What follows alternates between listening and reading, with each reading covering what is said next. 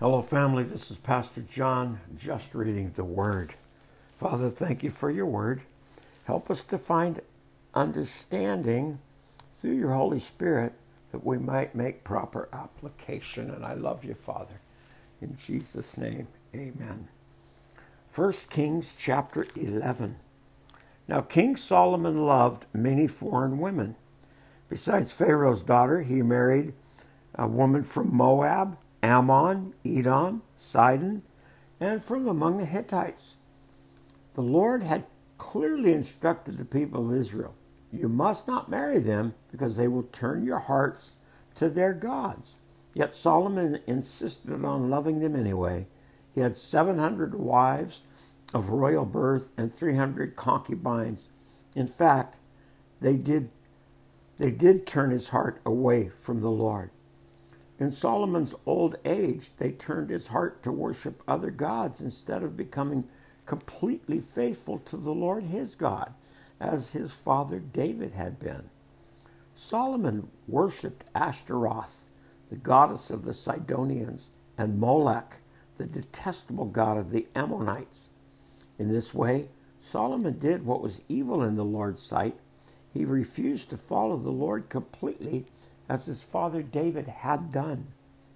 On the Mount of Olives, east of Jerusalem, he even built a pagan shrine for Chemosh, the detestable god of Moab, and another for Molech, the detestable god of the Ammonites.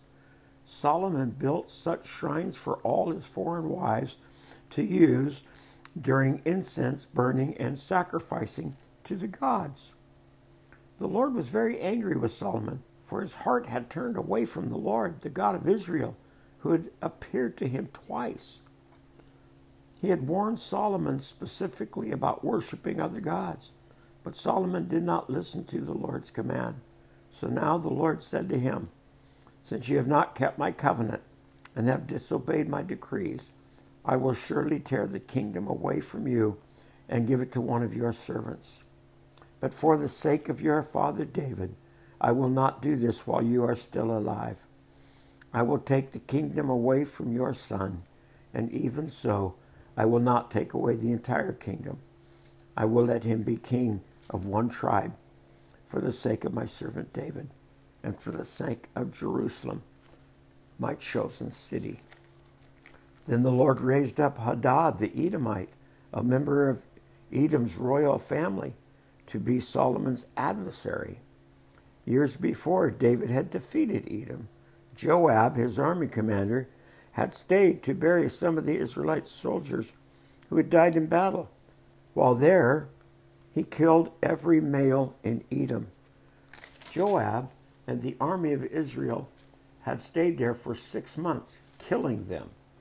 But Hadad and a few of his father's royal officers escaped and headed for Egypt. Hadad was just a little boy at that time. They set out from Midian and went to Paran, where others joined them. Then they traveled to Egypt and went to Pharaoh, who gave them a home, food, and some land. Pharaoh grew very fond of Hadad, and he gave him his wife's sister in marriage, the sister of Queen Tephanes. She bore him a son named Gehunabath. Tephanes raised him in Pharaoh's palace among Pharaoh's own sons. When the news reached Hadad in Egypt that David and his commander Joab were both dead, he said to Pharaoh, let me return to my own country. Why? Pharaoh asked. What do you lack here that makes you want to go home? Nothing, he replied, but even so, please let me go home. So God raised up Rezon, son of Elidah, as Solomon's adversary.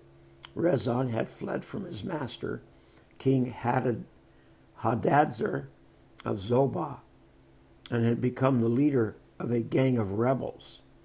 After David conquered Hadadzar, Rezon and his men fled to Damascus, where he became king. Rezon was Israelites' bitter adversary. For the rest of Solomon's reign, he made trouble just as Hadad did.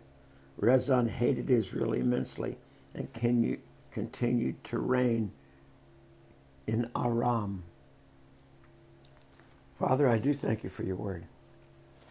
Man, Lord, help us to understand, to do our absolute best to practice your word in our lives, that we might not find ourselves in situations that bring harm upon us and our families.